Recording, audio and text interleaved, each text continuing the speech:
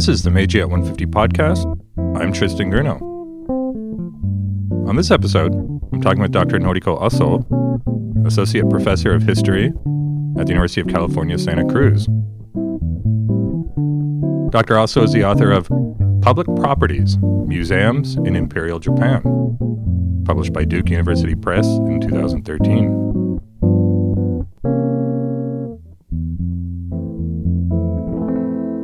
Dr. Aso, thank you so much for talking with me today.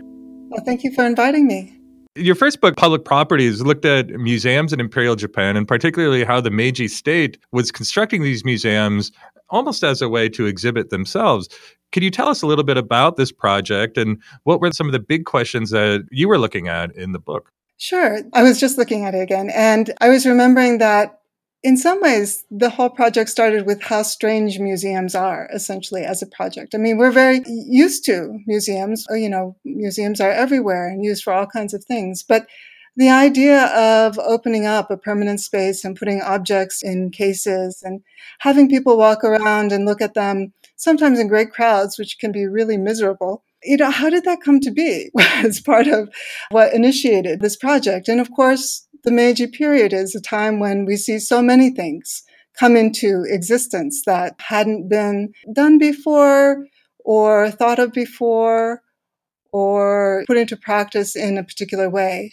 So that was the sort of start of museums. And definitely, I think the other thing that is very much at the core of the project is that while the museums that I look at are largely art museums and they're about exhibiting Japanese art and constructing a sense of national identity very much for the purposes of the state, they're not really internally inspired projects, by which I mean museums come to Japan, of course, through participation in World's Fairs and then developing domestic expositions with the idea of drumming up some business for Japanese commodities, earning foreign currency to fund industrialization and the like.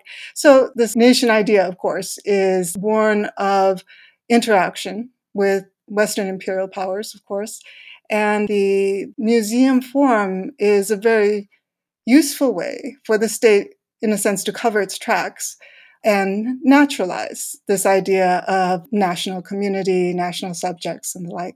So as many visitors to Tokyo will know, many of these museums are located around Ueno Park and are a big tourist attraction in Tokyo today.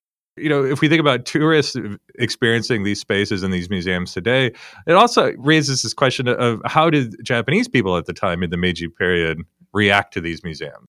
That's a great question because I love thinking about the response. And that's part of, for me, the strangeness, right, of museums and that, how do people come to want to go to museums and how do they learn to behave? So the Ueno space now that has a lot of the national museums has an interesting history of use. It used to be a sacred site, a temple where the connection with the shogunate was pretty strong. And that is also a site of a battleground and the transition from the shogunate to the Meiji state. So it's turned into empty space, wasteland, and then various government ministries sort of jockey for use of that very attractive open space. And the folks with the museum in mind win, and they're able to take this very central space, right, and turn it into a new kind of symbolic space. So part of what has happened is that the symbolism, the importance of that space to represent power and authority to the public, in a sense, remains, but is reconfigured from sacred space to secular space that is devoted to building up a new sense of national community identity. I'll just throw in there that, of course, I was in graduate school in the 1990s, so a long time ago, and one of the sort of great liberating ideas of that time was sort of the invention of tradition. And that very much informs all of my work, the sort of how things that look old are actually quite new. So this space is used to invite visitors. It's used as exposition space. And the way in which the state teaches people how to enter a museum space or an exposition space, and they post a lot of lists saying that, this is not a space that you can treat quite like a temple space or a place where misemono, the sort of sideshows and the like, are being performed. But rather, this is a new kind of space that's respectable and that you have to be quiet. You have to wear decent clothes. They very early on post rules like no people who are intoxicated are allowed to come into this space. People with loud shoes should, not wear their shoes in the hallways. All kinds of, sort of small details like that. And these lists, I love the lists, point to a very active reforming of the behavior of the audience for both expositions and then museum spaces. And so we're talking about these museums as ways for the state to exhibit itself in a way. So if we look at the contents of the exhibits, what is that kind of image that the state is trying to present through these museums? Right. It's kind of complicated. It's back to that sort of outside is shaping the inside, but the inside is not empty, of course. Museums grow out of Japanese state exposition activity, and these exhibit organizers have to negotiate. What they would really like to do is present Japan as a modern imperial power, but they don't really have the means to do so and aren't really allowed to do so in their sort of early forays into World's Fairs, into international expositions. So they find that what receives positive reception on the international stage is exhibiting what seem to be like old things, right? So Japanese art and Japanese crafts are very lucrative, actually, as items to purvey at international expositions. So that gives these exhibit organizers a hint that, maybe the way to break into the international market is not necessarily, they're not able to manufacture modern goods yet. The hope is to do so. But in the meantime, they can foster, nurture, develop the sort of crafts and the like that are very popular overseas. So that's actually where the emphasis on art sort of emerges within the domestic sphere, so that the sort of alternative that didn't happen was to make the National Museum focused on science and industry, which certainly the domestic expositions were highlighting domestic industry. And you mentioned that Japan is trying to present itself as this imperial power, but maybe in the early Meiji period, it can't really do so. But then certainly when we get into the 19-teens, 1920s, after Japanese territorial expansion and colonial acquisition, it certainly can do that. Right. And so how does the incorporation of Taiwan and Korea and even the incorporation of some museums in those places change this way that Japan exhibits itself? Right. My favorite domestic exposition is the Osaka exposition. And that's where a lot of the hopes or aspirations of the Japanese state come to fruition. It's an opportunity, finally, for the Japanese state to really replicate, in some ways, the visual and spatial strategies employed by the Western imperial powers in the World's Fairs. So the way the state represents itself in the Osaka exposition is it is housed in these sort of neoclassical buildings, which was the sort of, commonly assumed universal way of stating some kind of modern authority, right? And then the prefectures that had their opportunities to exhibit themselves were made, in a sense, to be more particular. So they used architectural styles that were more tied to each particular region. So, Nagoya had a sort of castle of sorts and the like. And then the sort of most interesting part, right, is then the state also builds what they call the Taiwan-kan, or the Taiwan Pavilion.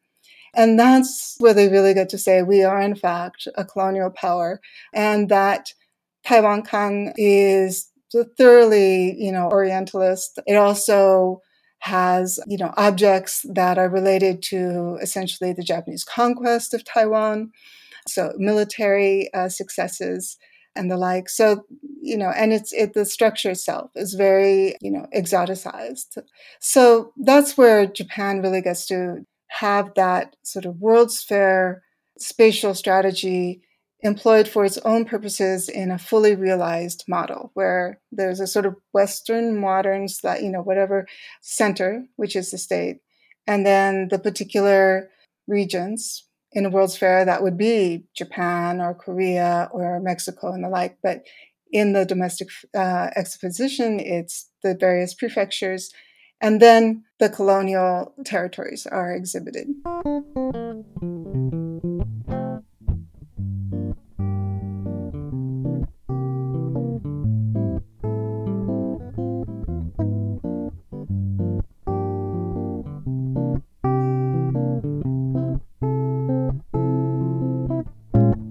More recently, your research has looked at another type of display of goods, and that has to do with the display of consumer goods in department stores. So could you tell us more about your current research on consumerism in pre-war and wartime Japan? Absolutely. My current project is born from a serendipitous acquisition of some wartime issues of the department store journal called Mitsukoshi. And that set of journal issues are very intriguing because they don't really make sense. They don't really hold together because they are publications of an institution that is focused on consumption and luxury and Westernness. And they're trying to continue to make their way to hold on to this identity, at a time in the midst of the total war period where the state argues, luxury is the enemy. So it's hard, right, for the department store Mitsukoshi to be loyal and patriotic and also advocate for consumption, particularly Western consumption of Western objects during this period. And that drama is sort of played out in the series of journal issues. What we see in these issues are multiple narratives taking place at the same time. There's a lot of sort of wartime propaganda that grows. My issues go from 1939 to 1943. So, 1939, 1940, before Pearl Harbor, you still have a continuation of a fair amount of celebration of, say, childhood culture. There's a bourgeois, the uniforms, the coats, the educational learning toys, and so on and so forth. You have women dressed stylishly and the like. From 41 on, you do see more and more reporting from the battle lines, the celebration of sort of wartime chic as illustrated by Vichy French women. So one story that you can tell, certainly with those issues, is how the store is swallowed up by the state and becomes just another propaganda organ. However, when you look closely, there is a lot of continuity with the earlier emphasis on both consumption and sort of the idealization or, the suggestion that people can live the good life. So you continue to have a long-running series on tea huts or tea houses, famous tea huts or tea houses in the area. The floor plans are laid out and, the history is told, and it's not framed as rah-rah Japan, but rather, it's its own sort of strand, and you have discussions of philosophy, you have baskets of goods and things like that, swimsuit, not issues, but layouts and so on and so forth. And that's another storyline. And what troubles me about an easy way to put together these two storylines is that on the one hand, it could be just Mitsukoshi is swallowed up by the state. The other story could be, and yet there is resistance, right? Because it's always nice to find resistance, so that sort of holding on to Western luxuries and celebrating the good life in various ways is a story that gets emphasized or used as an alibi by department stores in the post-war period. And both stories are true. The story of resistance, or at least not being co-opted, of remaining true to some kind of Western modernity, is very helpful for the department stores when they try to recover, and they do recover spectacularly in their earlier post-war and through this sort of miracle growth and the like. It's definitely a story that's contrary to our common understanding of wartime Japan. You mentioned the luxury is the enemy discourse. Right. Restrictions like women are only allowed to have 2 curls in their hair. Right. Everyone has to wear this patriotic people's clothing, that kind of mompe, these baggy pants. When we think about that, we don't often think about this fancy Western clothing. So I'm really curious how Mitsukoshi is advertising. What types of things are they putting in? Are they still advertising the Western dresses, or are they advertising Mompe? Yes, there's an arc to this. So from 39 through, say, 1940 or so, you have what you'd expect from a department store fashion layout. From 41, you start to have a mix, and you will still see seasonal clothing, new textile patterns, things like that being introduced. But one image that pops into my head is somewhere, after 41, you have odd literal framings of mompe and things like that, as if they were fashionable, sort of an attempt to make them fashionable. There's a layout of the newly designed wartime practical dress that, again, they're trying to fit into some kind of framework of beauty and aesthetic appreciation. So there is that complication, right, in terms of what the department, I suppose, can say at that time. But I think what I find particularly interesting in these issues is that there's actually a very explicit discourse on consumption. So Kon Majiro, for example, has an essay in one of the issues, and his main argument is that in an era where consumption is demonized, it's important to remember that consumption and production are not so easily divided.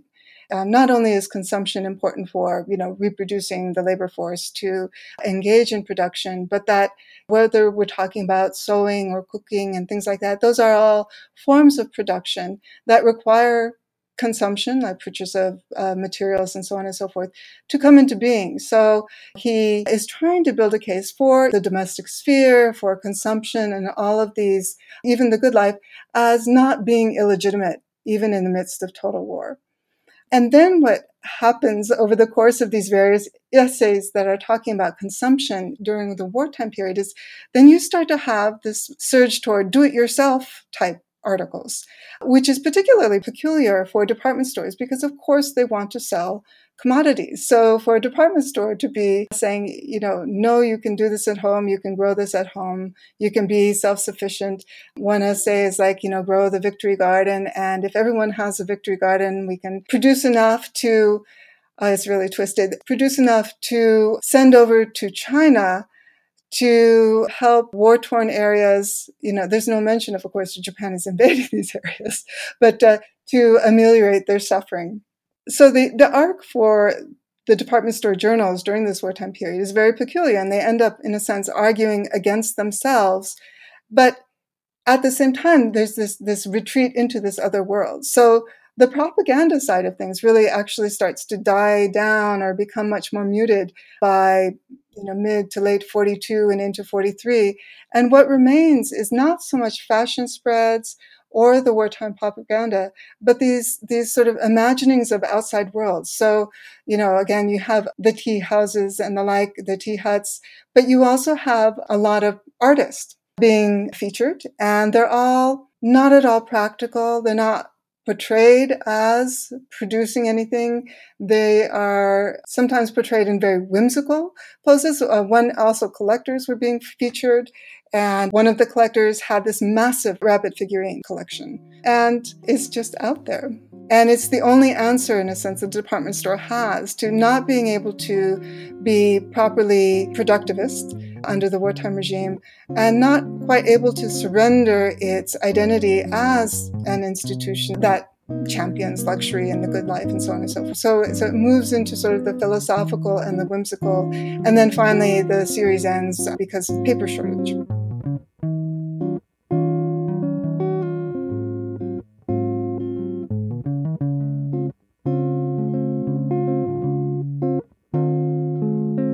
So speaking of how the war impacts women's consumption, I understand you're also teaching a class that examines this intersection of gender and imperialism. Could you tell us a bit about this class and what are some of the themes you're addressing? What are some of the materials you're using? Yes, I am teaching currently a class that I call Engendering Empires, Women in Modern Japan and Korea. And this is the second time I'm teaching it. And it's a sort of an experimental class where I'm deviating from the usual model of teaching about women in East Asia, where generally you either have the Gender in East Asia class that does China, Japan, and Korea, or you have the sort of national classes. So women in Japanese history, women in Chinese history, women in Korean history. And what I'm trying to do in this class is really highlight the colonial relationship between Japan and Korea in the first half of the 20th century and the impact that has on gender construction with a focus on women.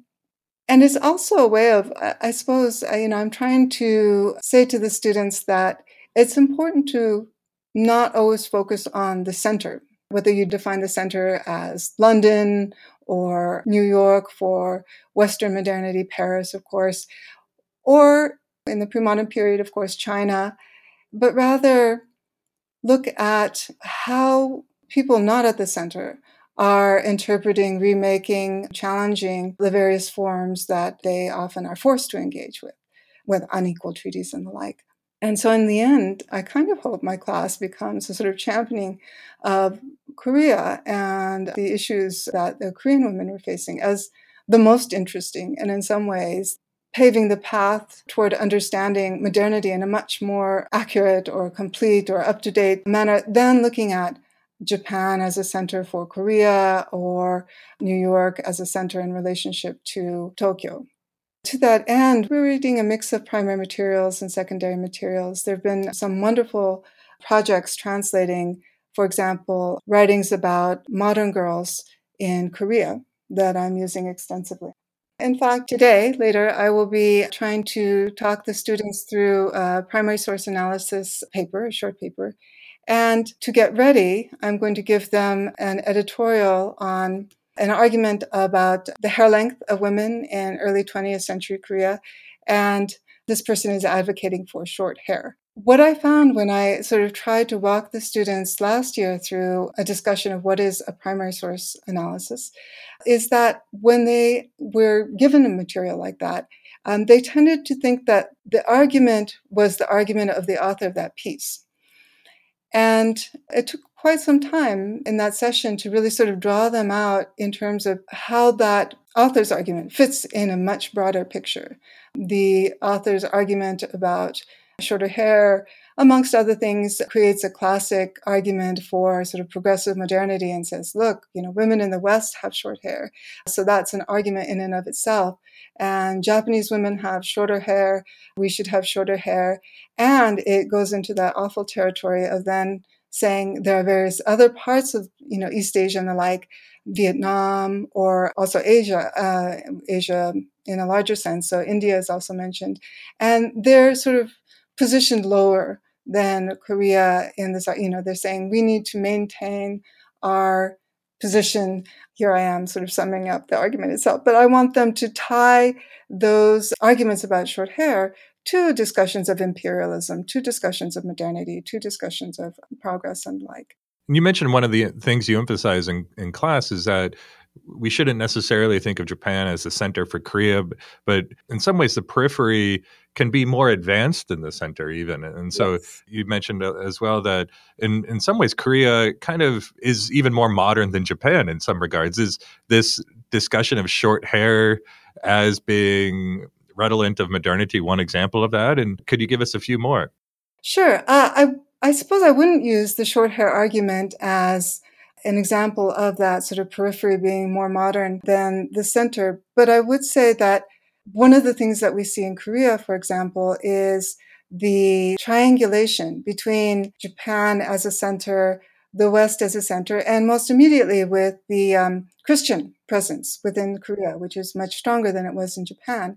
And the way in which engaging with Christian schools and the like and converting was a sort of a maneuver to keep from being entirely captured by the Japanese center. And that sort of constant negotiation between different spaces, that doubled consciousness kind of existence, is much more, I think, at the heart of our experience of modernity in the end than some sense of a stable center and control over one's destiny or one's nation's destiny. So I think in that sense, thinking hard about Korea as a periphery that is not behind is really important. And I think important for the students to start to really dislodge those assumptions of what progress is, what modernity is, and what a center is.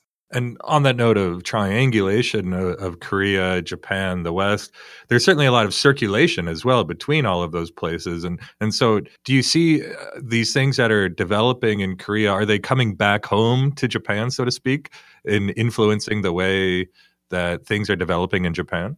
Yes, absolutely. That's a wonderful way of putting it. And I think maybe I can go back to my book for a moment for an illustration of how I see that happening. Of course, other scholars have, Louise Yang and others have done a much more thorough job of this. But with the category of Nihonga, which is well known, right? Nihonga as Japanese style painting, which is a very modern Japanese style painting, but was used as a contrast to yoga or Western style painting in the Meiji period and after. As Japan becomes a colonial power, you find a sort of redefinition of the Nihonga category to become Toyoga. And that's born of the Japanese center attempt to become more comprehensive. So to see itself as more than just Japan. And of course, it's not laudable that it's trying to absorb other regions under this term Toyoga that is still rooted in Japanese practice. But it also becomes a space that artists in the colonies can use to enter Japan, in a sense, and start to access some of the power of the center in their own way and to compete with Japanese painters. So it's one of those two-edged swords kind of practices where some space is opened up, and it's always opened up in the interest of the state, right? And that's what museums are. And yet people are imaginative enough to end up using those tools for their own purposes or even against the state, to challenge the state in various ways.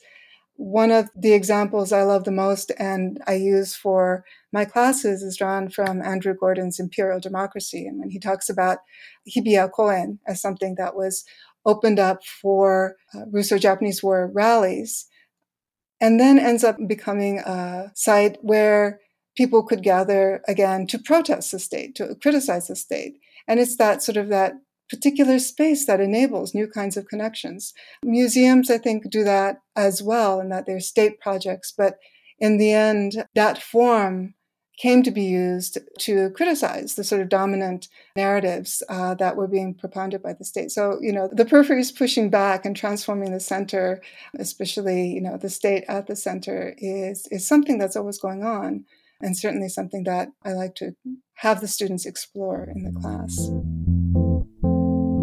The Meiji at 150 podcast is hosted by Tristan Grunow at the University of British Columbia in Vancouver, Canada. This podcast would not be possible without the cooperation of the UBC Center for Japanese Research and the technical assistance of the UBC Faculty of Arts ISIT. Find out more about the Meiji at 150 project, including the Meiji at 150 lecture series, digital teaching resource, and workshop series by visiting our website, meijiat150.arts.ubc.ca. Thank you for listening.